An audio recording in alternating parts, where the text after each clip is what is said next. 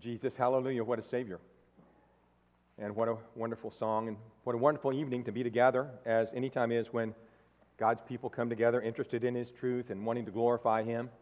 Thank you for being here tonight. If you're visiting with us, you're our special guest, and we want you to feel comfortable listening to God's Word and praising Him. And if you have questions about what we're doing, please get with us after services, and we'll be happy to answer any of those things that you have in mind in light of the Scriptures. Well, I don't know if you've noticed, if you've been under a rock or something the last couple of weeks, you may not have noticed. But, the big thing about the Super Bowl 2 weeks ago is not the Super Bowl. It's actually the ads that go along with the Super Bowl. So, companies spend millions and millions of dollars just to get 1 minute of advertising on the Super Bowl, during the Super Bowl. And there is a nonprofit group called He Gets Us that has had quite a number of ads on television, social media over the last couple of years. I've mentioned a couple of them at times in my preaching. And the one they aired during the Super Bowl went viral, to say the least, for a number of reasons. And I'd like to talk about the content of that ad tonight and think with you about its message, some of which might be considered good, but some of which I think needs to be changed. So the particular ad that came out during the Super Bowl, there are actually two of them, but the one that really got everybody's attention, it showed a montage of different people getting their feet washed, usually by somebody who was on the opposite end of the political or racial or whatever spectrum than they are. And at the end of the ad, the caption came on the screen: Jesus didn't teach hate, He washed feet. He gets us, all of us. So the pictures that were shown in the ad included a police officer washing the feet of a black man in a dirty alleyway. It showed an older woman washing the feet of a younger woman outside of an abortion clinic, where the younger woman apparently had gone perhaps to get an abortion. That's, I think, what we're meant to think. It showed an older man washing the feet of a climate activist in the middle of a desert oil field. It showed what looks like an illegal immigrant getting her feet washed in front of a bus. It looked like some small American hometown, and the lady was, mid-American, whatever, and she's washing this immigrant's feet as she gets off the bus. And then it showed a preacher washing the feet of a man who was obviously gay. So those were some of the images that were shown in that commercial. Is this a good illustration? Does it teach us something that Jesus wants us to know? Does it accurately convey who Jesus is and what He wants from us? As I said, there have been all sorts of social media posts, commentary.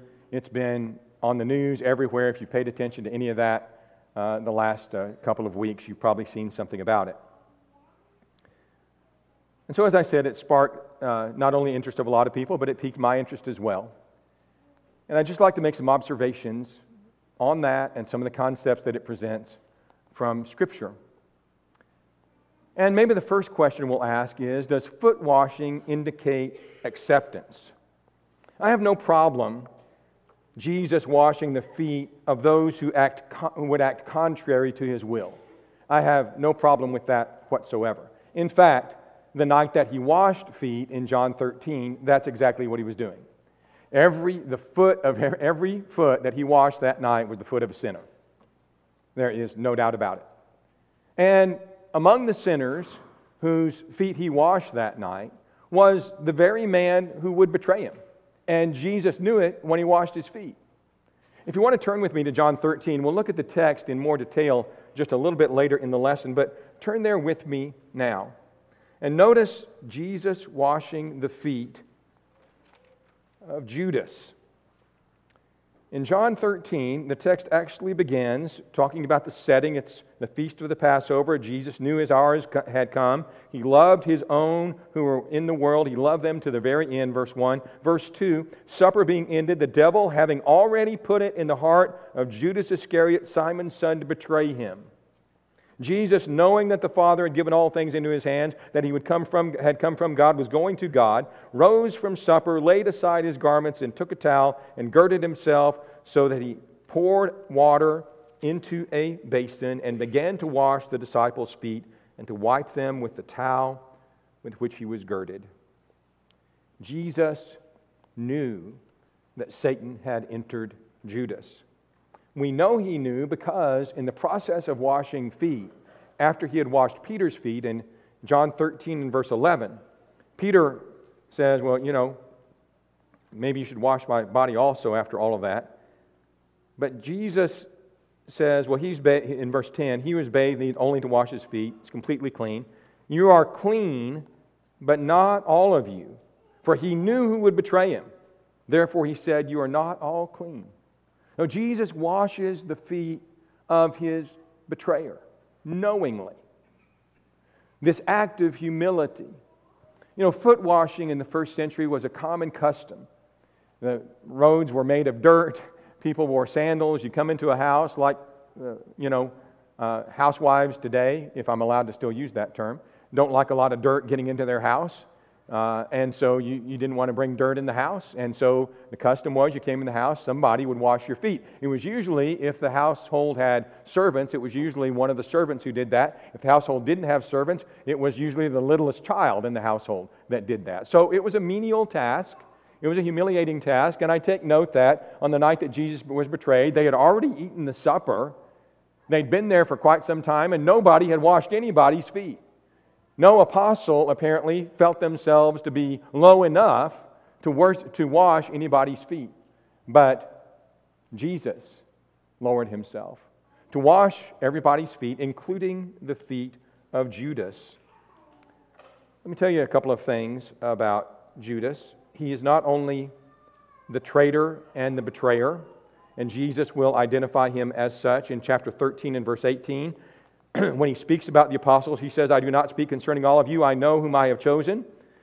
But that the scripture might be fulfilled, he who eats bread with me has lifted up his heel against me. He knew that somebody was there, that Judas was there who would betray him. He knew what was in him. Jesus said in verse 31, his spirit was troubled. He testified again and said, most assuredly I say to you, one of you will betray me. So Jesus knew who Judas was. What did Jesus think about that? What did Jesus know about Judas's spiritual condition? And in fact, being who he was and is, who is, by the way, the judge of all humanity, Jesus knew that Judas wasn't going to heaven. He knew he was washing the feet of a man who was lost. How do I know that he knew? That same evening, just a little bit later, in John 17, Jesus prays a prayer. And in the middle of that prayer, when he's praying for his apostles, in 17 and verse 12, he's praying to God. He's talking about his apostles. He says, while I was with them in the world, I kept them in your name. Those whom you gave me I have kept, and none of them is lost except the son of perdition, that the scripture might be fulfilled. You know what perdition means? It is ultimate destruction. What Jesus said is, I have kept all of them except for the one who's going to hell. Perdition is, in essence, you're going to hell. Jesus not only knew that very evening, although Judas had already left by this point, he said it. He verbalized it. That's whose feet I washed just a little while ago. The son of perdition. So what we learn from this is that washing feet, despite what might be implied in the He Gets Us commercial, is not necessarily a sign of acceptance. In fact, it's not a sign of acceptance at all. It's a sign of love and service. And in Jesus' case, something much bigger than that, which we'll talk about in just a little bit. Well, Foot washing doesn't really indicate acceptance, and I think we need to accept that. I wonder, and I'm not, wanting to be all negative on this ad campaign or everything. I understand it comes from some good intentions.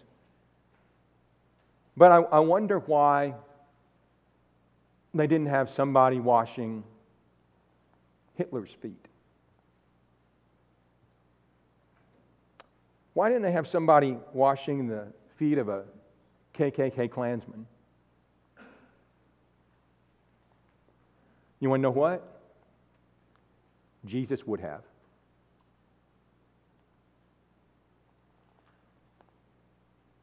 But that's not the message they want to get across.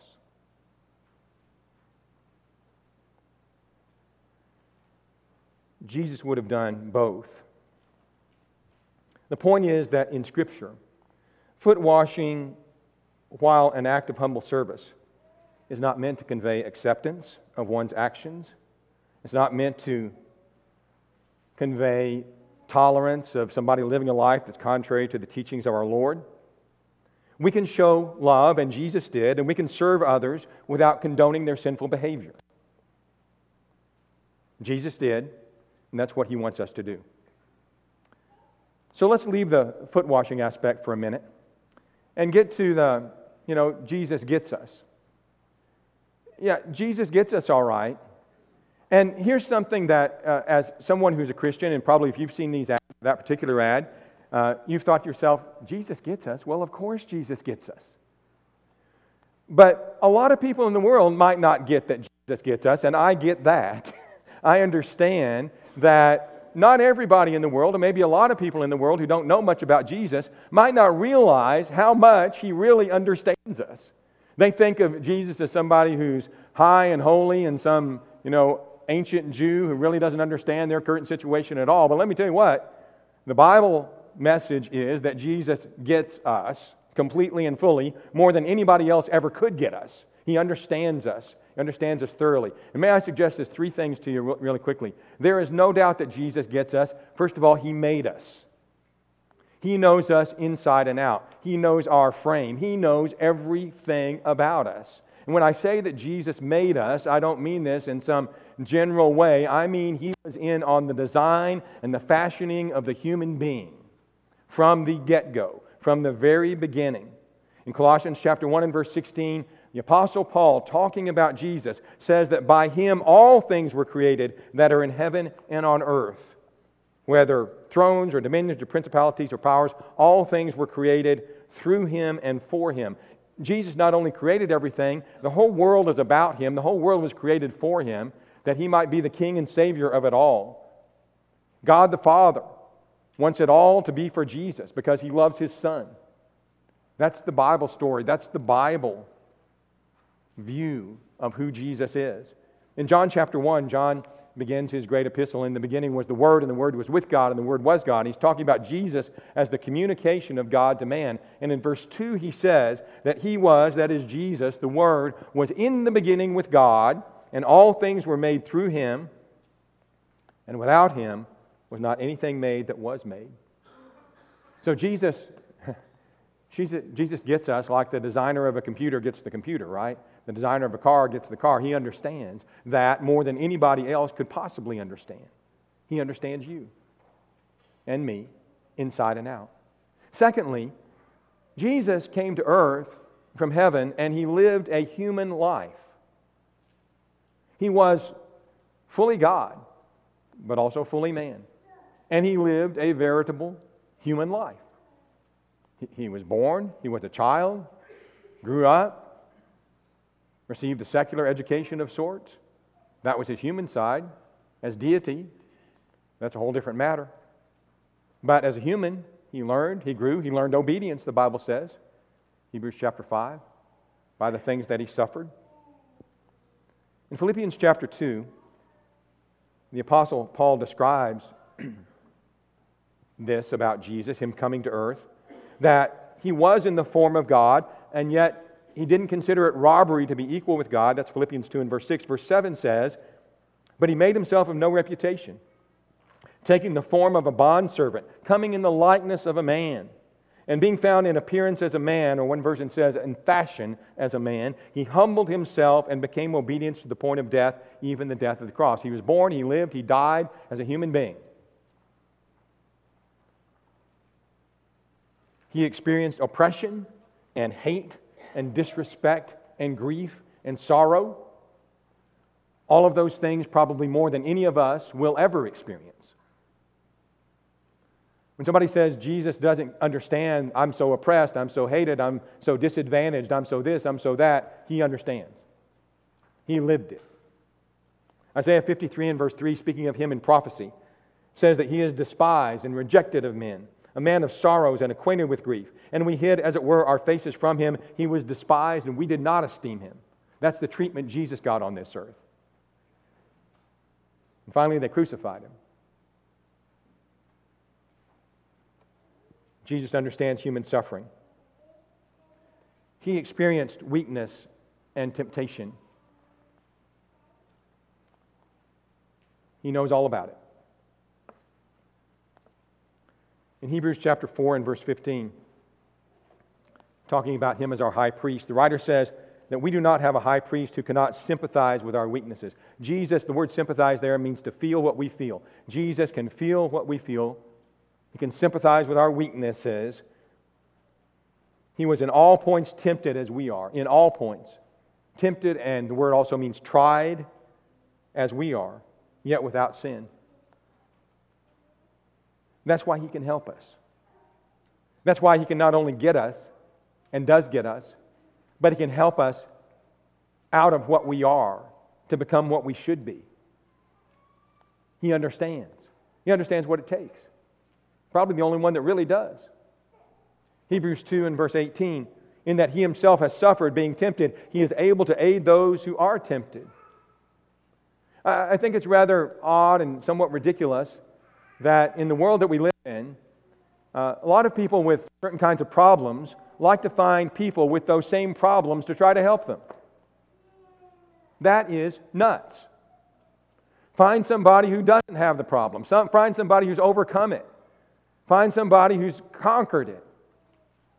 Find somebody with the same problems you've got. How's that going to help? They don't know how to overcome it either. But Jesus overcame.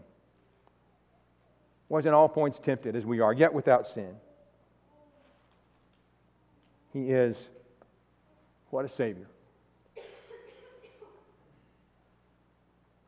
But the question is, not does Jesus get us, but do we get Him?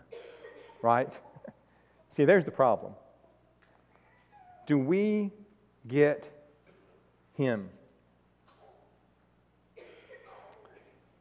It's wonderful to know how much Jesus understands this. And I desire and applaud the desire to get that message out. But we must never forget that whether or not He gets us, we had better get Him. In John 8 and verse 24, Jesus said to a bunch of Jews who did not get Him, He got them. He knew exactly who they were. He knew exactly what their problems were. He'd just been talking about all of them. But He says to them in John 8 and verse 24, unless you believe that I am He, you will die in your sins. Unless you get Me, unless you understand who I am, you are going to die in your sins. Jesus, please understand, Jesus isn't a tool to be used to engineer societal change to our liking. He is the Son of God. He is the King of Kings. He did not come to take sides. He came to take over. That's who Jesus is. To take over your life. In John 1 and verse 10, John, introducing Him to us, says that He was in the world, and the world was made through Him, and the world did not know Him. The world didn't get Him. He made the whole world, and the world doesn't know Him. There's the problem. Back in that prayer in John 17, Jesus had said at the beginning of it in John 17 and verse 3, this is eternal life, talking to God, that they may know you, the only true God, and Jesus Christ whom you sent. There's eternal life. There's what we need. There's life everlasting. And it involves knowing Jesus, getting Jesus. And we need to make sure that we understand and know Him. Let's go back a little bit to the foot washing business. And I want to make a connection in your mind that is made, I believe, in the text of Scripture between foot washing and the cross. Jesus' greatest service demands our complete change. Jesus served us not by washing our feet. He didn't wash the feet of anybody in this room. What He did was He died for you on a cross. And the washing of the feet that He did of His disciples really represents that service, represents cleansing people from their filth. Let's think about it as it's presented in John 13. I said we go back to the text. We'll pick up John 13 and verse 6, where we left off. So He comes to Peter, and Peter said to Him, "Lord, are you washing my feet?" Peter's incredulous.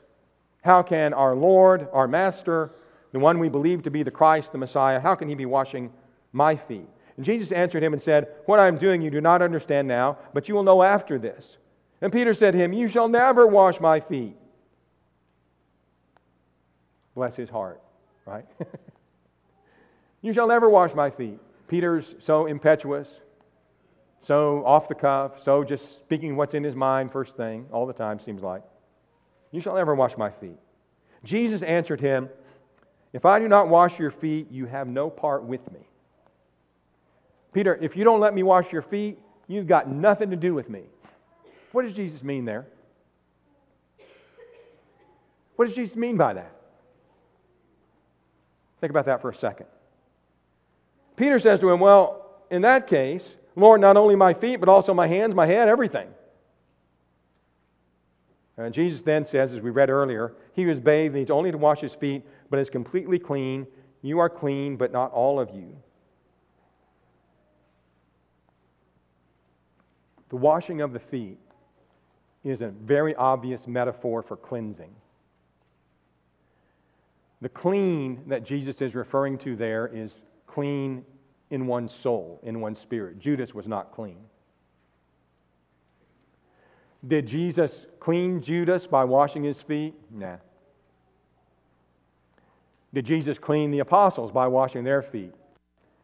Not literally, just from the physical dirt, yes. But He didn't cleanse their souls in that way, right? Please understand that the lesson Jesus is trying to teach His apostles does have to do with humility and service. They needed to learn that. It's a great lesson. In fact, Jesus makes that exact point, doesn't He? In verses 12 through 17. The point of all this, here's what I've done. I'm your teacher and Lord. You say that, and you say, "Well, for so I am," verse 13. Verse 14, "If your Lord and teachers have washed your feet, you also ought to wash one another's feet. I give you an example. I've given you an example that you should do as I've done to you. A servant's not greater than his master, nor is he who is sent greater than he who sent him. If you know these things, blessed are you if you do them." You need to wash one another's feet. You need to serve one another in humble and menial ways. None of you is greater than anybody else. Get down on your knees and serve somebody. It's a great lesson for them and for us. But please, going back now to the context that we looked at in the middle of all of this, what is Jesus saying? He says, "Unless you let me wash your feet, you have no part in me. You have no cleansing." How is Jesus going to cleanse us? By the shedding of His blood. Unless I admit that my soul is dirty, and I allow the King of Kings and the Lord of Glory to wash me clean in His blood, I will never be clean. The washing of the feet becomes a metaphor for the cross and the cleansing that Jesus offers every human being at the cross. Here, when I was talking earlier about washing feet, you know and I know that Jesus would wash Hitler's feet. He would wash a KKK member's feet. He would wash the worst criminal you've ever... He would wash their feet. We know that. He washed Judas's feet, knowingly. How do you know intuitively? How do you know for sure that Jesus would do that? You know how you know, don't you? Because He died for all. He died for them. He gave Himself for every last one of us. A much greater and humiliating sacrifice than washing somebody else's feet.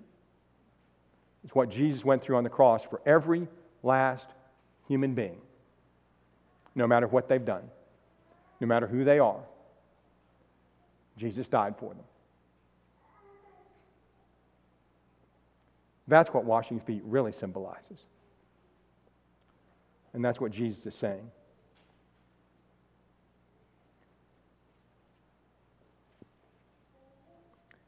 Brother Terry Benton was commenting on this recently. I saw a social media post he put out. I'm going to read a little bit of that to you. He said, Jesus washed dirty feet to illustrate cleansing souls of sin. If one intended to stick their feet directly in the mud after cleaning, the point was lost. Many did not want Jesus' service on the cross. Many do not want Jesus' service on the cross because they don't want to stop their sins. They don't feel they need cleansing from sin. I'm adding that. But Terry says, many did not want Jesus' service on the cross because they love the dirt of sin and do not intend to get entirely clean. Jesus is not about washing feet and approving of us, dirtying our footsteps. Clean up the direction you step in life. That is what Jesus came to illustrate with foot washing. Keep your feet to step more carefully, not to commit them right back to the mud. In John chapter 8, there's a well-known story of a woman caught in the act of adultery. And the Jews bring her to Jesus, thinking they've got here a situation where they're going to have to put, they're going to put Jesus in a difficult spot. He's going to have to say something that people aren't going to like, and it's going to turn people against him. So they bring this woman to Jesus. They say, the law of Moses said we should stone her. What do you say? Jesus wasn't going to answer them at first. He stoops down and writes in the ground. They keep on asking him. And he raises up and he says, well, let he who is without sin among you cast the first stone. And they all think about that a second and turn away and go home, from the eldest to the youngest. And Jesus is left alone there with the woman. And he looks up and he says to her, woman, where are your accusers? Is there no one that accuses you? She says, no. Is there no one that condemns you? No. Neither do I. Neither do I. And you see the graciousness of the Lord, of a person caught in humiliating sin and brought in a very public way, really to shame her and to try to embarrass Jesus. You see His grace. You see His love for the sinner. And then He says, neither do I condemn you. Go your way and sin no more. See, that's the message of the foot washing that wasn't in the ad. In the ad, it was, Jesus is going to wash your feet because He accepts you just like you are and doesn't expect any different. He's not only not going to condemn you, He's not going to ask you to change. Everybody just accept everybody. That's the problem. Jesus' actions and words were actions and words of love. They were also accompanied by a message of repentance. Repentance is this change of mind, change of the heart, change of the inward man, where you're going one direction in life, sullied with sin, just continuing to dig your hole deeper and deeper, and suddenly, because of Jesus, you turn around and you turn in the complete opposite direction and head toward Him and seek Christ-likeness and seek heaven itself. That's repentance. As I pointed out in times past in the Gospel of Mark, as Mark tells the story of Jesus' ministry, he has, in the early verses of the Gospel of Mark, the ministry of John the Baptist. And then he begins to tell us about Jesus. And the very first words that Jesus speaks to us in the Gospel of Mark are found in Mark chapter 1 and verse 15. And Jesus says, first words out of His mouth in that Gospel, "The time is fulfilled and the kingdom of God is at hand. Repent and believe the gospel." The first message Jesus ever preached was a message of repentance. You need to change. He did not come to people saying initially, "I'm just going to accept everybody, doesn't matter who you are or what you're doing." He's saying, doesn't matter who you are and what you're doing, you need to repent. You need to repent and believe the gospel, no matter who you are or what you're doing. Loving and serving another, no matter who they are, is a vital calling of the gospel. It is not, however, the core message of the gospel. People need the greater cleansing that can only come through the blood of Christ. Yes, we all come to Jesus, just as I am. That's the only way we can come. We can't clean ourselves up before coming. Jesus is going to cleanse us. We come to Jesus just as I am. But Jesus loves us too much to leave us that way. Far too much. The gospel does not leave sinners in despair. There's a preacher of a denominational ilk in Northern Ireland. When this video came out, this ad on Super Bowl, he made another video that he thought expressed what should have been expressed. It was similar to the one that the He Gets Us people came out with, but his was different. It showed people not having their feet washed, but just people, sinners, that Jesus gets. And here are some of the people that were shown in the photos and the titles, the captions that were put under each picture. Some of you may have seen this. Here's a picture of a woman who Jesus gets. Former witch. Next picture, former right-hand man of Richard Dawkins. Richard Dawkins is a famous atheist. Former right-hand man of Richard Dawkins. Next picture, former jihadist. Next picture, former KKK member. Next picture, former drug addict. Next picture, former gang leader. Next picture, former drag queen and prostitute. Next picture, former abortionist. Next one, former transgender. Next one, former porn star. Next one, former New Age guru. Next one, former lesbian activist. Jesus got every one of them.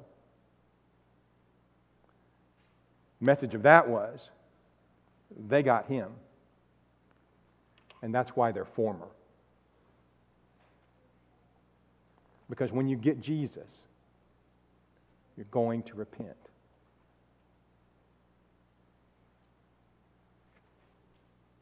He gets us. Do we get Him? Peter's presentation in Acts chapter 3 of who Jesus is and what Jesus asked and what Jesus offers is, I think, not studied enough by us. We know it's there. Peter heals the lame man. A huge crowd of Jews come together in Solomon's porch. Peter sees it and he takes the opportunity to preach the gospel. And he asks the people, I'm reading now from Acts chapter 3 and verse 12, he says, Men of Israel, why do you marvel at this? Why do you look so intently at us as though by our own power or godliness we've made this man walk? This lame man was now walking. Everybody knew he'd been lame. Peter says, don't look at us. We didn't really do this. Jesus did it. He says, the God of Abraham, Isaac, and Jacob, the God of our fathers, glorified His servant Jesus, whom you delivered up and denied in the presence of Pilate, who was determined to let Him go, but you denied the Holy One and the just and asked for a murderer to be granted to you. He's talking about Barabbas there. But you denied the Holy One and the just. You asked for the murderer to be granted to you. You killed the Prince of Life, whom God raised from the dead, of which we are witnesses. So here's Jesus. And Jesus died for you. And in fact, you killed Him, but He still died for you. Peter picks it up in verse 17. And he says, now, brethren, I know that you did it in ignorance, as did also your rulers. But those things which God foretold by the mouth of all His prophets that Christ would suffer, He has thus fulfilled. And then Peter says this. Here's Jesus. Do you get Him? You see who He is? You see what He's done? Died for you on a cross, healed this lame man. Peter says this, repent, and let every one of you be converted, that your sins may be blotted out, so that times of refreshing may come from the presence of the Lord. That's the response to Jesus.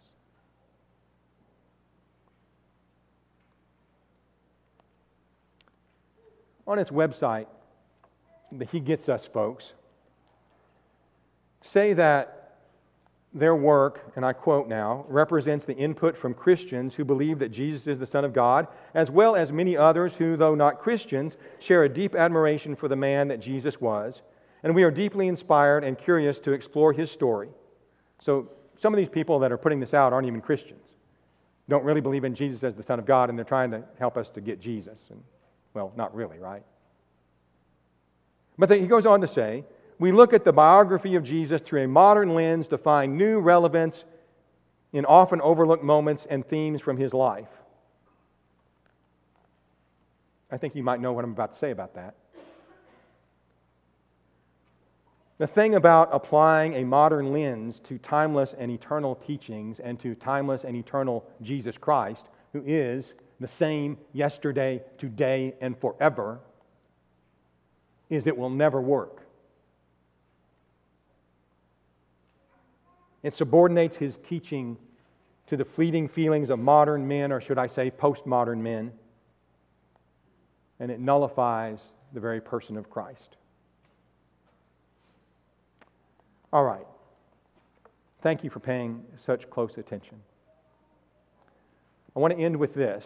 It was something we said to begin with, quoted from the He Gets Us people. They had said, Jesus gets us. He didn't teach hate. He washed feet. Now, the thing I'm about to say is probably going to shock a few of you. That's probably good. We need to be aware of it. Jesus taught hate. He absolutely taught hate.